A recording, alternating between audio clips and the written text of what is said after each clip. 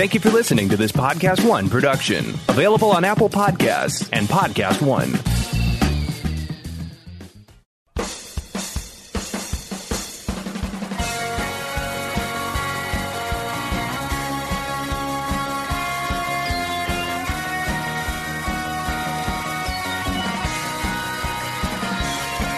Hello, and welcome to the Collider Podcast. I'm Collider's senior editor, Matt Goldberg, and with me is managing editor, Adam Chitwood. Howdy, folks. Today we'll be talking about Palm Springs. Now, just a word of warning. If you haven't seen the movie, stop listening to this podcast. We will be going deep into spoilers. We're going to be talking about the premise of the film. And this is a film that you want to go in as cold as possible because the way it reveals itself is one of the joys of watching it. And while I do think it's a film that improves on repeat viewings, I think that if you go in cold, you're going to have a better experience. So don't listen to this episode until you've seen Palm Springs, which is now on Hulu, and it is totally worth like a Hulu trial or a month-long subscription just to watch it. It's a great film. So with that spoiler warning out of the way, we'll be talking about Palm Springs. We'll be talking about time loop movies. We'll be talking about sort of the great structure of this film and why it's such a great addition to this little weird subgenre and all sorts of things. Because we saw this film at Sundance and we thought it was the best thing we saw there. Yes. It was fantastic. And we've sort of just been waiting now for like 7 months to tell for other people to be able to see this movie. And thankfully it's gotten a great response. Yeah, I loved it. And it was weird at Sundance too, because I think so if you've seen the trailer, you know that it reveals that it's a time loop movie. But when we were at Sundance, they were doing interviews, and I think Collider talked to the cast and writer and director, but they would not tell anyone what the plot was. They were saying the plot is a spoiler. So we had no idea what to expect. So when Andy gets hit with that arrow and everyone starts he's screaming and she's screaming, everyone in the theater was laughing so hard because it was it just came out of nowhere. You had no idea what this movie was, and then you find out it's a time loop, and that was just such a special experience. That's kind of why I've been directing people not to watch the trailer, because it's so much fun to something's a little weird when he's at the reception and he's dancing and he can do everything. He can anticipate everything that's going to happen. But it's a special joy to sit there and what is this? What is this movie? And then you wake up and it's the same day again. Yeah, at first it's just Andy Samberg's playing this overly confident guy. All right. Mm-hmm. And then it's no, he's confident because he's lived this day countless times. But I think sort of the fun twist of this film is that the idea of sort of the Groundhog Day effect, this time loop, is, and Groundhog Day sort of being the progenitor of all these time loop movies, is the idea that existence is meaningless until you choose to enforce meaning on it. But what I think Palm Springs really adds to the equation is that existence is meaningless on your own. You can't just simply solve it on your own. You need other people. Other people are going to make life worth living. And that might seem a little facile and cloying, but I think the film makes it work because it explains that there's no way that trying to find meaning in existence all by your lonesome is it will ultimately lead to nihilism. And the notion that nothing matters because there's no one to share it with. If you're all alone, then of course there's no meaning. And it's only until you find another person that you can even begin to have that kind of existence where things mean more than if you're just on your own. Yeah, I like that the movie kind of takes to task that whole LOL, nothing matters attitude to life, which is just kind of exhausting. And it doesn't betray that really. I don't know. The film I find is very fascinating because it's able to balance these ideas simultaneously, and that it is a romantic comedy, and you do root for these two central characters to be together, but you're also rooting for their individual arcs. You're rooting for them to find some peace. They have to come to peace with themselves a bit, along their journey throughout this film, and that's something that's really hard to pull off, that you care about both things like in the same way or the same amount.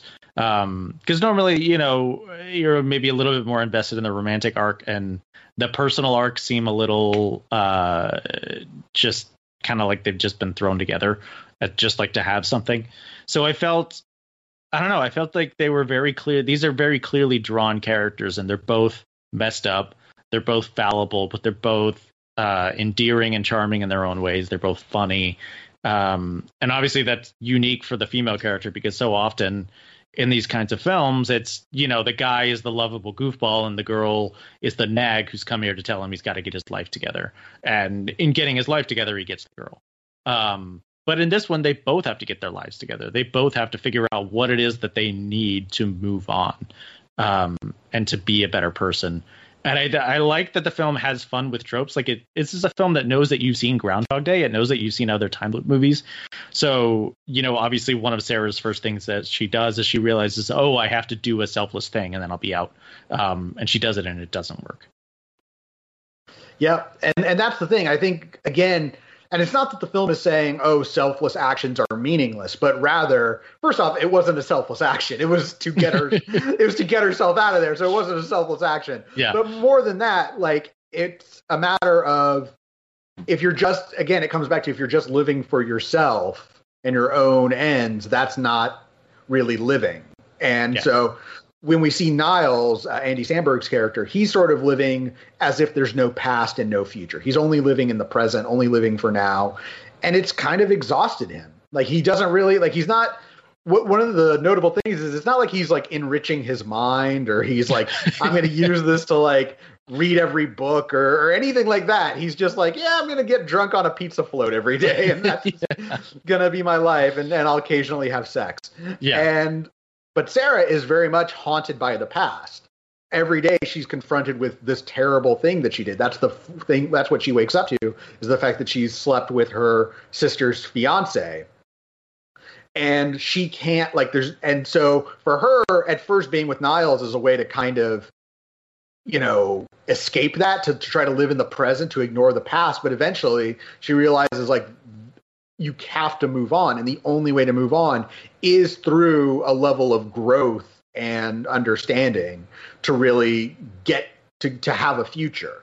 Otherwise, again, like, the thing is that, yes, you can have an LOL nothing matters existence, but it's not much of an existence. Like, it's not that it's impossible or that nothing matters, but it is contingent on you and the relationships you form with other people. So this notion of because I cannot affect outcomes. And even Niles realizes this. Like, Niles is like, what we do to other people matters. Like, he says that. Like, he can't, it's not just a matter of total nihilism in his philosophy.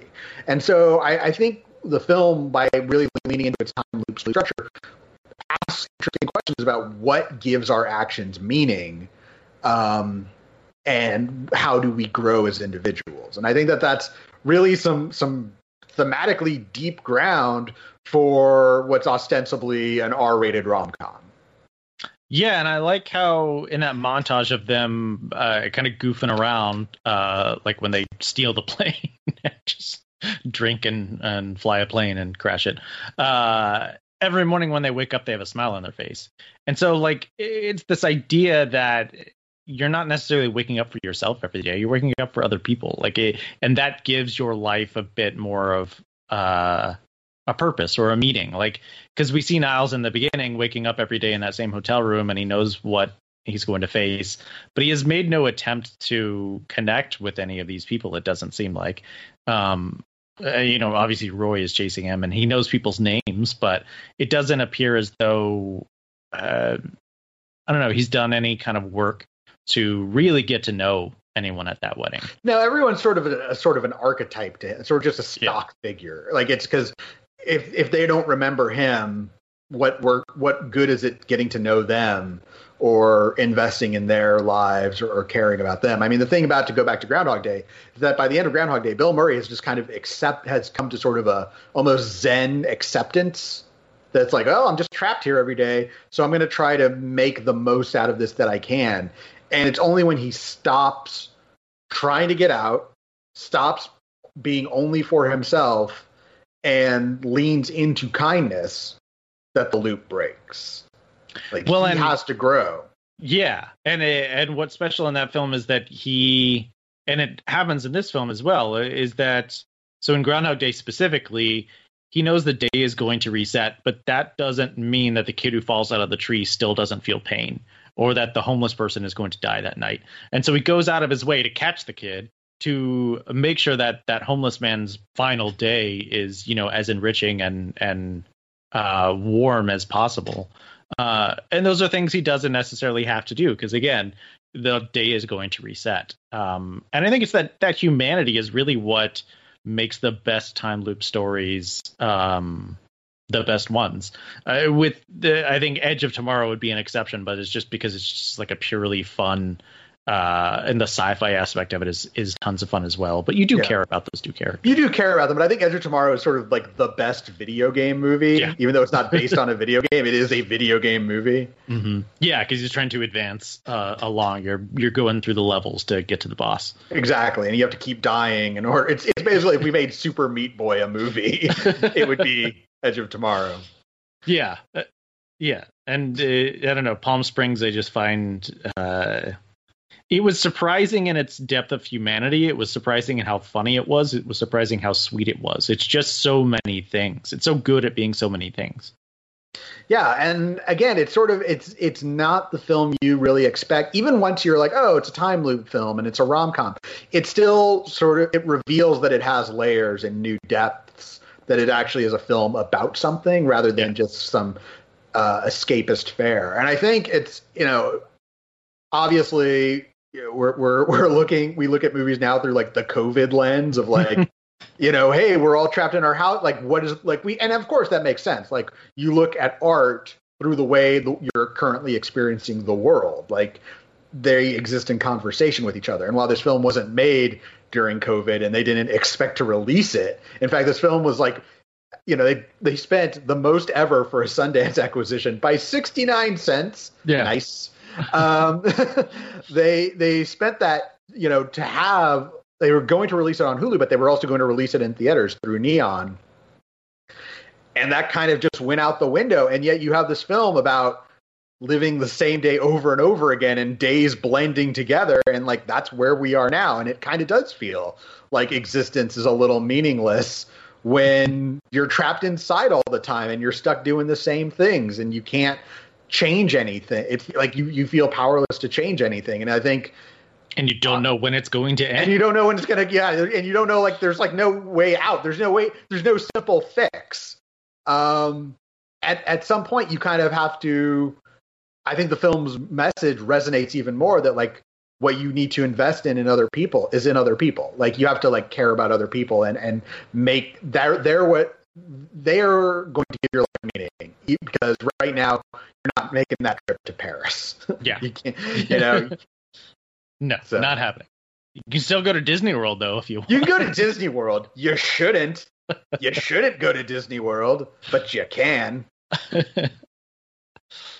So yeah, I feel the film is also unintentionally timely in a way that I think we would have enjoyed it very much had it been released in normal times. I think it still would have been a successful film, but I think it resonates in such a way that I feel fairly confident, especially after rewatching it and seeing how well it holds up on a repeat viewing.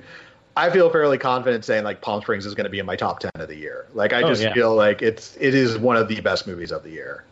And not just because there will be no more movies for the rest of the year. And also, to be fair, there's not a lot of competition out there. Tenet isn't opening on August 12th, folks. No.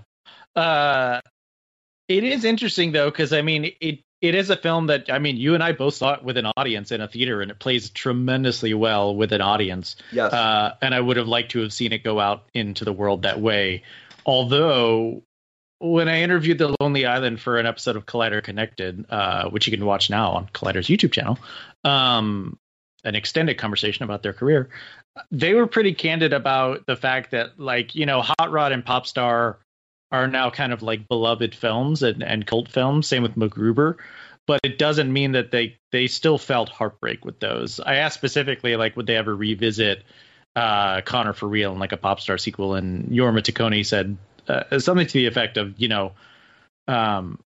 the heartbreak is still kind of raw with that kind of stuff that they put so much of themselves into, and to see it go into the world and like it just doesn't do anything is still kind of rough to kind of go back to. So I am kind of hard to see the pressure kind of taken off a bit of Palm Springs. Now it's available to stream on Hulu, whenever.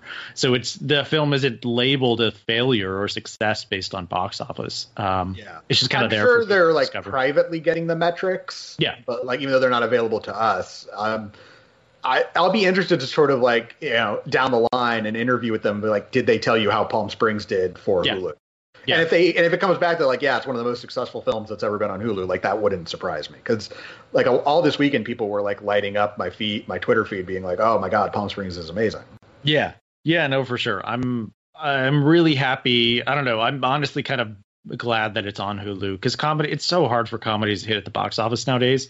Well, yeah, exactly. I mean, imagine like if this had come out, like I don't think they would have scheduled it for July 10th necessarily had theaters been open.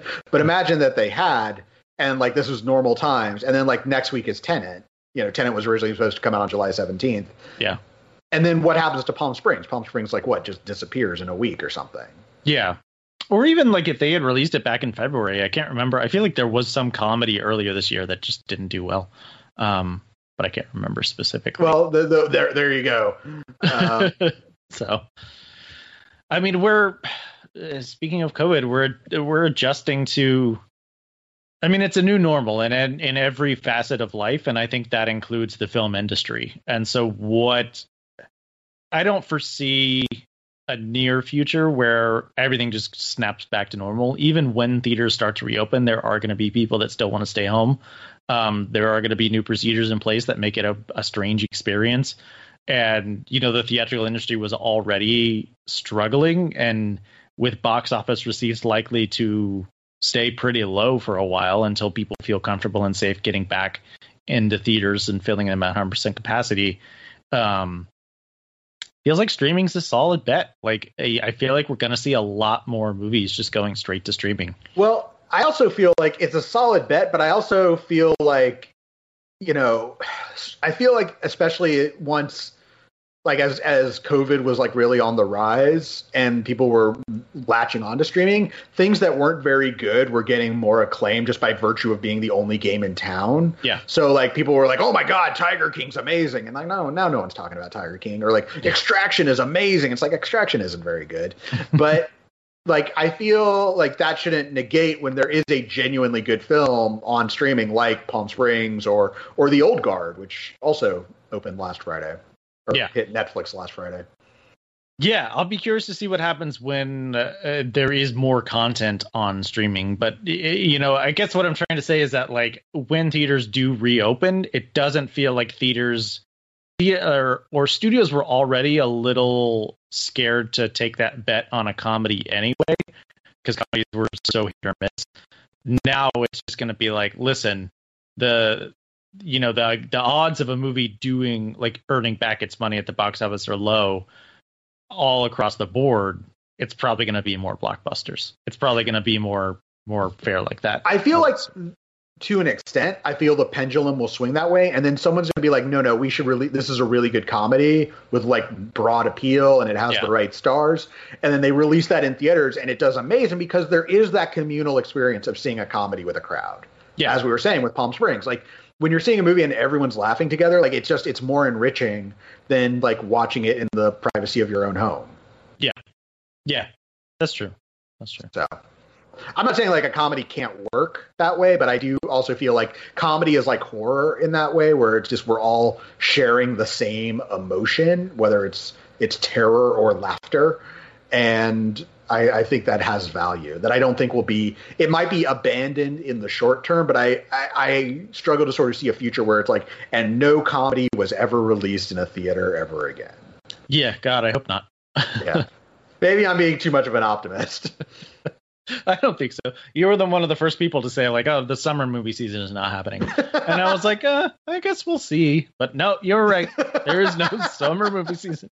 This is like Yay! In March. Boy, I love being right. But we have summer movies at home. I mean, I don't know. Palm Springs was really. I'm glad it came out. Like this movie brings me so much joy, kind of in the way that Eurovision does. But I think Palm Springs is a better made film, and also more poignant. Like it is tackling some kind of tough existential crises that people go through in a pretty frank way that I think is really interesting. Yeah.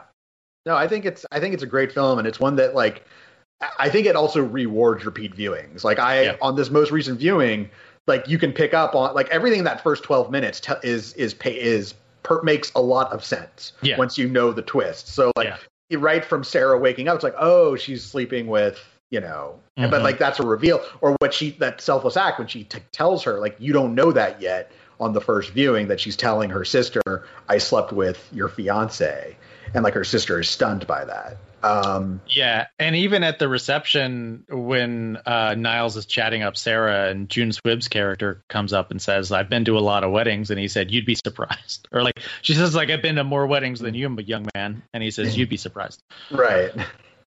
So yeah, it's fun the way it sort of teases what it's about to reveal itself as. One thing that I found interesting when I spoke to the Lonely Island, it was clear that they had a pretty strong hand in producing this, and Andy said, one of the reasons he had a pretty strong hand in producing, I think they said, quote, like boots on the ground producing level, as opposed to other stuff like I Think You Should Leave or like Pin 15, where it's very much kind of lifting up a creator's voice or whatever. This one was a tough one to get right because of the nature of the time loop stuff. And it is a first feature for, the screenplay's by a guy named Andy Sierra, and it's directed by Max Barbakow. And I think even they said when they brought the script, it was like 70% there. But one thing that I found really interesting is that Andy said the ending was something that was like heated debate and something they worked very hard to find. They had multiple test screenings. They shot different versions. They edited different versions in terms of like what you see happening in that pool afterwards. And he said what was important to them was delivering on 3 levels. They wanted to deliver on the rom-com aspect of it, an ending that was satisfying there. They wanted to deliver on kind of the existential crisis and nihilism, and not kind of betray that from the rest of the film. And then also deliver for people who are hardcore sci-fi nerds. They didn't want to kind of make nonsense out of how it's all fixed. And I was just really struck by how well the ending comes together, because even when I was watching it, I was like, time loop stories are really hard to end, so I don't know how they're gonna come to a conclusion here that's really satisfying. But I love the ending. Yeah, no, the ending works great. I mean, the fact that you get a scene where he's racing to get to Sarah, and he comes across the guy at the shooting range, and he's like, 30 years ago, you had sex with, like, I am your son. And it's like, it's such a great way. Of course he would play that card and just to move on. Like, it's like, it doesn't forget the humor. Yeah, no, it's super funny. And even when Sarah, Niles finally confronts Sarah, and she's like, you get one sentence. And so like the whole, like, again, it's turning on its head, the big speech at the end of the rom-com where, it's in the rain and, he finally gets the girl back. It ends up being sweet, but also kind of silly. But again, not betraying that kind of nihilism that brought the two characters together in the first place. Yeah, exactly. So yeah, I think it works wonderfully, and it's a film I'm happy. I will look forward to revisiting. I do wish now, since it's on Hulu, I don't know if it'll ever get like a physical release, which is kind of a shame because I would very much like to see those alternate endings. Yeah, me too. Yeah, Andy didn't go into specifics on like what they were or anything, and I know Kristen Milioti told Collider's own Liz Miller interviewed her, and she said that they shot a scene where she explained the physics of what she does at the end of the movie to break the loop, and it got lifted out of the movie, but she had a whole speech where she explained all of it and everything. So yeah, apparently it's scientifically sound. So if you're ever stuck in a time loop, unfortunately, that the science to get you out was deemed not entertaining enough. All right. Anything else to say about Palm Springs, or should we move on to recently watched? Move on to recently watched. All right. What have you seen lately? Well, I love me a good legal thriller, and I had seen some people chattering about The Devil's Advocate on Twitter because it's now on Netflix, and it had been a long time since I'd seen it, so I decided to revisit that. And if you're thinking, Adam, is The Devil's Advocate a lawyer movie about, some kind of bad lawyers who are doing bad things, but the title's just a play on words? The answer is no. It's literally about the devil, who is a lawyer played by Al Pacino, and Keanu Reeves is his advocate. Keanu Reeves plays very interesting accent choice of a Florida-born lawyer who's brought to this big New York City firm and poached to come and work for Al Pacino's character, who is the devil. And I remember, this film was marketed as, Al Pacino is the devil. He is a lawyer and he's the devil. But in the movie, it doesn't reveal that he's the devil until, the latter half of the third act. Although there are hints dropped along the way. But I think that makes the movie more enjoyable knowing he's the devil for sure. Because there's kind of terrifying stuff that goes on. And it was written by, I didn't know this, Tony Gilroy co-wrote it with Jonathan Lemkin. And Charlize Theron plays Keanu Reeves' wife, who just kind of goes nuts, kind of goes crazy, being tormented by the devil and his people. It opens pretty grossly because Keanu Reeves' character is a defense attorney, and it opens with him trying a case in Florida where he's defending a teacher accused of sexually assaulting one of his students. And the girl is recounting it on the stand, and Chris Bauer plays the teacher, and he's touching himself. It's very gross, and it's made very clear that this guy is guilty. And then you watch Keanu Reeves twist it all around to get him off. So immediately you do not give a shit about this protagonist because immediately you're like, oh, he is a piece of shit. But I don't know. It's still kind of fascinating. Taylor Hackford directed it, who, directed Ray and a bunch of other films. I saw your eyes roll in the back. Sorry. Taylor Hackford always gives that look for me because Taylor Hackford's the guy who's I don't think the Academy should honor casting directors. What do they really do? And I'm like, fuck you, Taylor. That's fair. I don't know. It's interesting. It's not as good as The Firm or one of those really good John Grisham legal thrillers. It's weaving this supernatural aspect in, and as I said, the protagonist is a piece of shit, and Al Pacino's the devil. So it's kind of hard to really root for anybody to win because they're all scummy lawyers. And in that way, it's very much a 1990s movie because in the 90s it was all about scummy lawyers and lawyer jokes. That was the big thing at the time. The finale's kind of nuts, and I don't know. If you have 2.5 hours and are at all curious by anything I just said, give it a whirl. It's not the best legal thriller, but not a terrible way to spend your Saturday, Sunday afternoon. Someone on Twitter mentioned, and I agree, that our two greatest action stars right now are Keanu Reeves and Charlize Theron. Yeah. And it's crazy that the movie that they're together in is Devil's Advocate. Aren't they also in Sweet November, a romantic drama? Are they both in Sweet November? I thought. Let me look it up. They are. Sweet. Okay, so they're both in Sweet November. Again, not an action movie. True. Yeah. It is.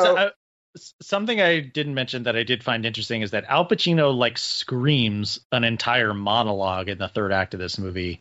And I think it was someone in our Slack was talking about when Pacino made the turn from a quiet actor to a scream actor. I made the point that there comes a point in his filmography where he just starts screaming all the time. Yeah. And it was Tom, I believe, who's he'd started doing that because he got the Oscar for Son of a Woman with the whole hoo-ah and all the screaming. But he kind of started doing that again, before that in Sea of Love with Michelle Pfeiffer. But yeah, there really comes a point where because I brought it up because I had just rewatched Heat, where a lot of that film is she got a great Pacino. Yeah, and this is just the devil screaming for 10 minutes, and this is 97. So I was just can you take it down a notch? Yeah, no one ever tells Pacino take it down a notch. And I think honestly, the reason his performance in The Irishman is one of his better performances is because Scorsese can actually tell him take it down a notch. Yeah, that performance is great. That performance is great. So that when he yells, "You dumb motherfuckers," it has an impact because he's not always at that level. Yeah, I like that line reading a lot. So yeah, Devil's Advocate, man. Yeah, check it out on Netflix. It's a very 1990s movie. It just from the score to, just like the visual effects just started being good enough to start like blending it with humans. So yeah, it's interesting. For me, my wife and I watched on HBO Max the 3-part docuseries Expecting Amy, which is about Amy Schumer's pregnancy. And so I should probably preface this by saying, like, I'm an Amy Schumer fan. Part of the reason I'm a fan is because it's like my interview with her. I interviewed her for I Feel Pretty, and it was like one of the best interviews I've ever done. And she was very nice to me, and I'm such an easy mark. Like, if a celebrity is like even remotely courteous to me, I'm like, they're the greatest. So like, I'm very easy to win over. I suck. just to lay that out there. So I guess you could say like I was biased on this, but I actually do think it's, on the one hand, I think we should be conscious of when a celebrity makes their own documentary. Like I remember Miss Americana, like that came out earlier this year, which feels like a billion years ago. Yes, but like it does. Miss Americana, and like some people were like, it just feels like Taylor Swift doing her own PR. But I also feel like in 2020, like we're all doing our own PR. That's social media. Like we all sort of are presenting our best face to ourselves. And so in the instance of like Miss Americana, Taylor Swift said, I wanted to talk about like my weight, and I wanted to talk about like the Kanye thing, but I wanted to talk about my politics, but I wanted to talk about it within the confines of this documentary. That's how I wanted to present it. And I think that's her right. And I think, whether you like or dislike Taylor Swift based on that is whatever, but I think it's a fair way to say, I want to present my personal life in this way. Because I also don't believe that celebrities owe us anything or anything about their personal lives whatsoever. That is all to preface. So Expecting Amy is about Amy Schumer's pregnancy. And her and her husband, Chris, they filmed all of it. Like they filmed basically from her 2 days after learning that she's going to be pregnant. But there's also like a ton of footage from like their wedding and like their courtship and like how they got together. And it's like, it feels very intimate. And what I liked about it the most is that obviously Amy Schumer is very funny, and the documentary is chronicling both her pregnancy, but also she's working on the special Growing, which is now on Netflix, and sort of those two things running together. But what I really liked about it is that she doesn't really shy away from being like, this is hard. This is really like a warts and all pregnancy, especially because she suffers from a condition called hyperemesis, which is basically where you're vomiting throughout the entire pregnancy. There's not like a morning sickness period and then you get over it. It's all vomiting a lot. So if you ever want to see a lot of Amy Schumer vomiting, there's Expecting Amy. And then, like, the thing is like she'll show herself without makeup. And I know I don't want to make like build that into a big thing, but I think it's important because I think what she's going for in this documentary is like, I'm trying to remove some of the polish from the what we expect pregnancy stories to be. We expect pregnancy stories to be glowing and very, everything is great and isn't this the most wonderful thing in the world? And I think much like her comedy, she is about, let's strip away that and get to sort of an honest truth here that may not be pleasant, but we can all sort of appreciate the humanity behind it. And I think it's a good docuseries. It's well put together. Again, it's only 3 episodes.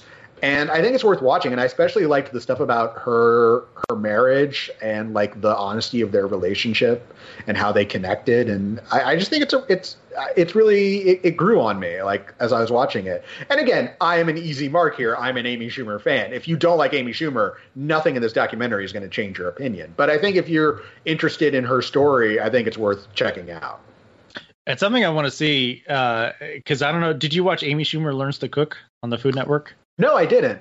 So we watched that. Yeah. So I guess during quarantine, because her husband is a chef, yes. Food Network asked her and her husband to make a cooking show from quarantine. And so they're up in like upstate New York, and they installed like 4 cameras in their kitchen, and then their nanny has a camera.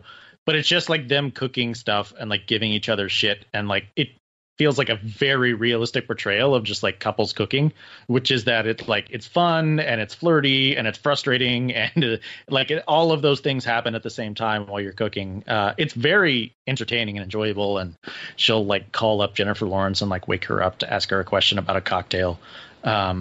It feels very real, and I know what you're saying about like some people saying, "Oh, isn't this just PR?" But she strikes me as a very honest person. Like she's just kind of being who she is. It doesn't feel performative at all.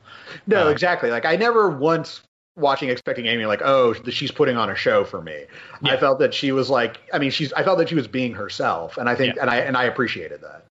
Yeah, and so Amy Schumer Learns to Cook is, if you're a fan of Expecting Amy, I think you would like Amy Schumer Learns to Cook, because it's like they're like half-hour episodes and they cook a meal each time, and she gives her husband shit for trying to put fennel in everything, and like it's just fun, like it's just a good time. Well, and because she knows nothing about cooking, so he's like kind of showing her how to do certain things. Yeah, and he's like, I didn't want to shortchange him. He's like an acclaimed chef. Like he's not just some guy. He's like an acclaimed. Like he's like the New York Times said his restaurant in Martha's Vineyard was like the best restaurant. So like he knows what he's doing. Yeah, for sure.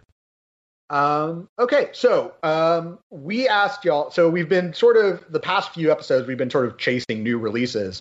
And now it's not that there isn't anything coming out, but we wanted to split back to Netflix movies for a second.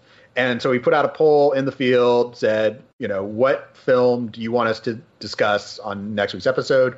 Everyone voted. 39% was the winning total, and it was for Starship Troopers. So I'm excited to talk about that one, actually. I was kind of hoping it would be Starship Troopers because I feel like that is very much a movie about now. Yeah. It is, I think, is one of the sharpest satires, and it will give us an opportunity to talk about Paul Verhoeven movies, which I'm excited about. So yeah, it'll be Starship Troopers, which is currently on Netflix. So give that a watch and swing by the podcast next week. I think that's about it. So if you want to keep up with this podcast, you should follow us on Twitter. Adam, where can we find you on Twitter? At Adam Chitwood. And you can find me at Matt Goldberg. Thanks for listening, everyone. We'll be back with you next week.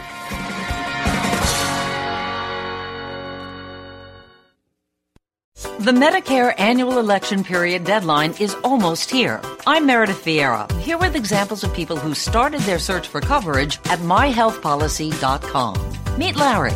He likes doing things online, so he started at myhealthpolicy.com. I took my time and found the coverage I was looking for.